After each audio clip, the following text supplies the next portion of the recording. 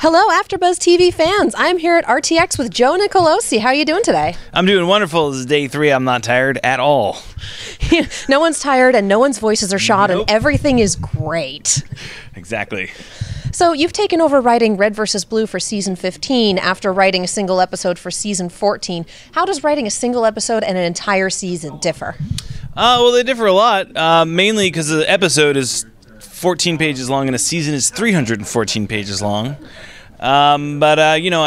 I've written feature-length films before, and I basically took all of my lessons from all my failed features and turned them into this season. So I decided to break things up into a 5-act movie structure. So basically, if you look at the season in terms of its act breaks, it basically boils down to a 45-minute episode, an act break, a 30-minute episode, an act break. So basically take this really, really big mountain and cut it down into sizable chunks and then tackle each one step at a time.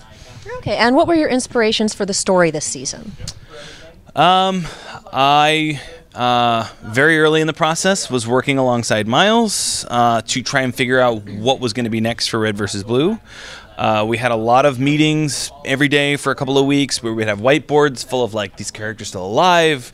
This is what we did this time. This is what we did this time. And I was still sort of seeking out one bit of inspiration that would help form the season, and I have this Grail diary that I keep, and I write down every lesson I ever learn about film in it.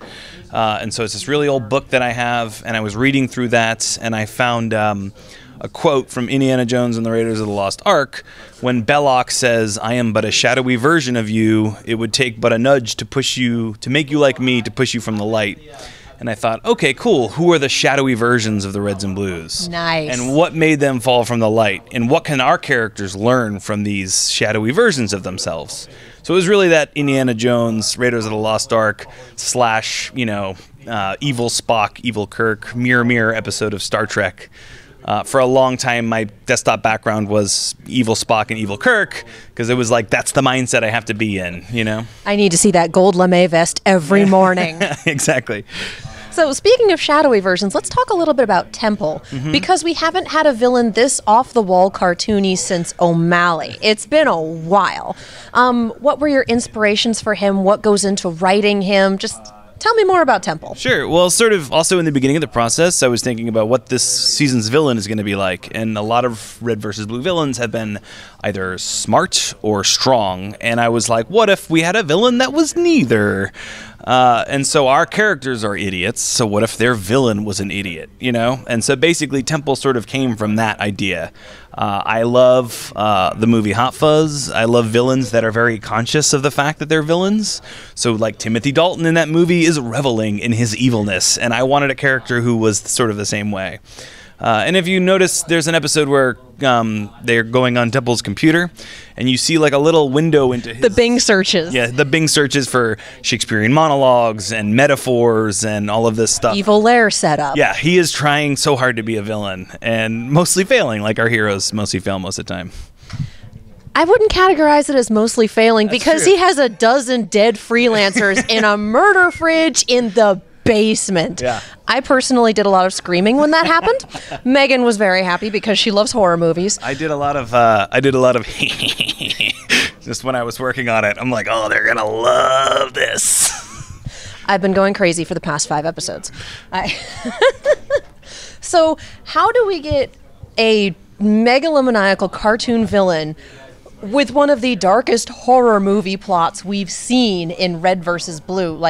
How has he had that high of a success rate over freelancers, essentially? He has been doing it for a long time, and I think that just like our heroes sometimes fall upwards to save the day, he has fallen downwards to succeed in being a villain. It also wouldn't be a very good story if he tried to capture the first one and they killed him. That would have been a pretty lame ending to his narrative. So yeah, I think just like our heroes can succeed against the odds and roll a d20 and hit that critical hit every now and then, he does the same thing by constantly sort of crit failing or succeeding, depending on your perspective. I'm blabbering. Neutral evil, crit success. Exactly. I'm with you. I'm still stuck on the murder fridge, not gonna lie. We had, was it Illinois? I'm the freelancer with the Agent drinks. Illinois? Yep. Illinois. Was he offering him a drink when he died, or was he ready to fight? No. Fandom is wondering. Agent Illinois was mid-story about a horrible storm he had sailed through and was probably drinking at the time of his frozen. I think the scene was like Illinois wouldn't shut up, Temple kept trying to monologue, and Illinois is just having too good a time, and then finally he's just like, fine, whatever, and froze him.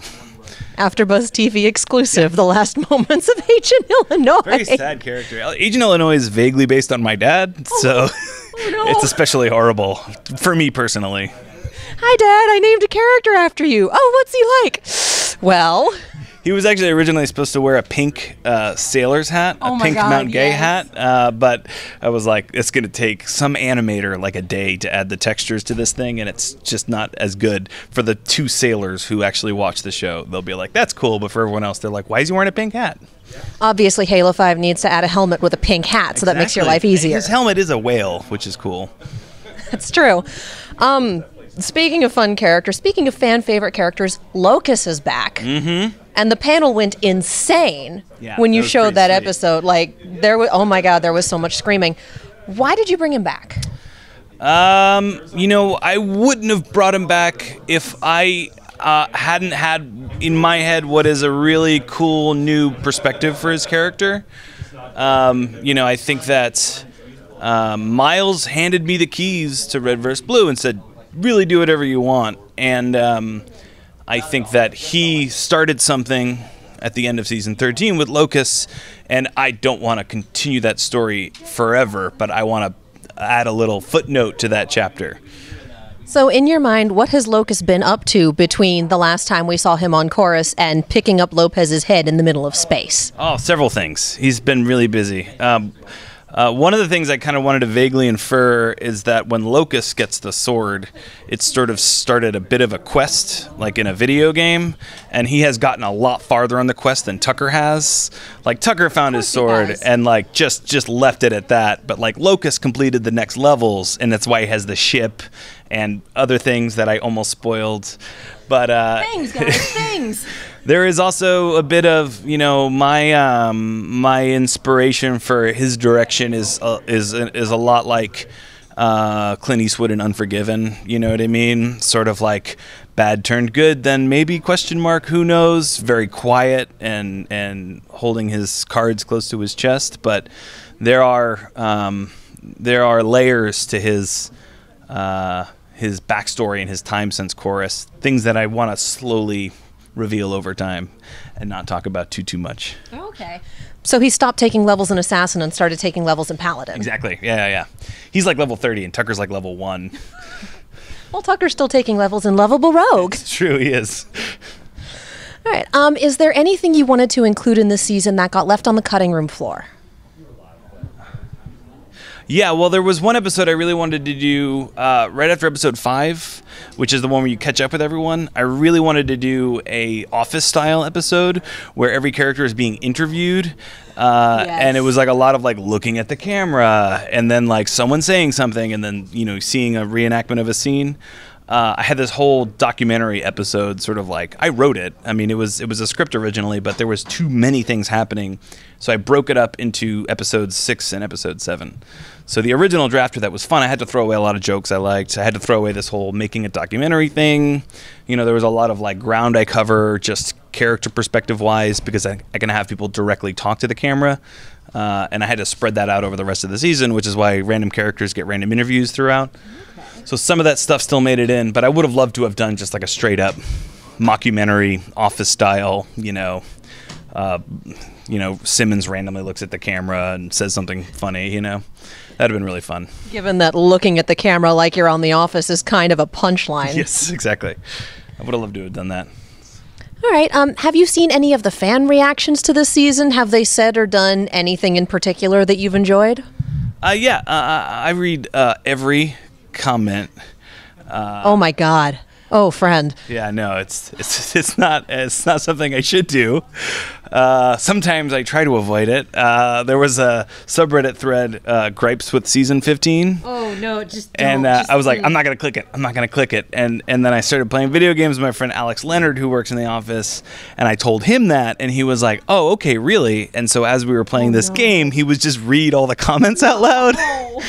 And yeah, you know, I take everything with a grain of salt, the good comments, the bad comments, but for every 200 good comments I read, they wash off me like rain, and the bad ones kind of stick, and they're like splinters. I could probably speak out loud bad comments because I have them all memorized. Oh no! But it's good. It helps keep my ego under control, which is an important part of the creative process, not to get too big ahead. Well, and that also means you've got 200 good comments to go on, so Yeah, people are enjoying it. I don't believe the good ones. I think they're all, you know, they're really just being nice. I'm enjoying it. And I'm saying this face to face with you, so you can't just be like, it was a comment on the internet. I'm a human being, and I like the show. I will say the reaction to episode 15 at the panel, that would have been hard to fake. It was very positive, and I think I'm gonna let that one soak in a little bit, I think. Oh, absolutely. And people have been clamoring to see Locus again because he's still around. So I think you gave people exactly what they wanted there. I would hope so, yeah.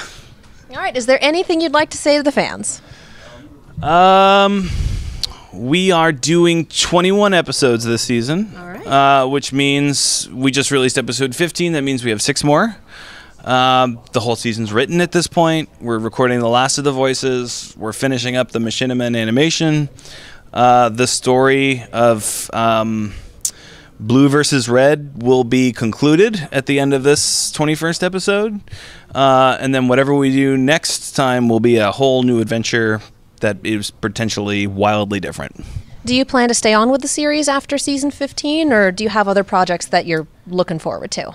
Well, you know, I started working on this season back in October, and I have been very nervous, very anxious, not sleeping for months and months and months throughout the writing and directing process. And then the show started coming out, and I'm like, actually, this is kind of fun, too. So I really want to do another season just so that I can enjoy it and not be a nervous wreck the whole time thinking, oh, God, people are going to hate me.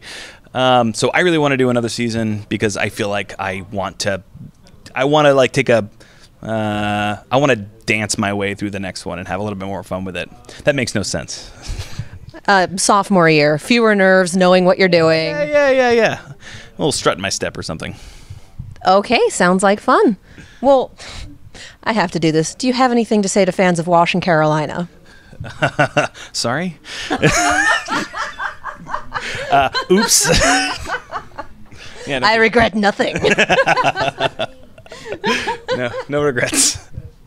Well, thank you so much for joining us. It's been a blast. It's been fun. Enjoy the rest of the con. Thanks for watching. Thanks, everyone.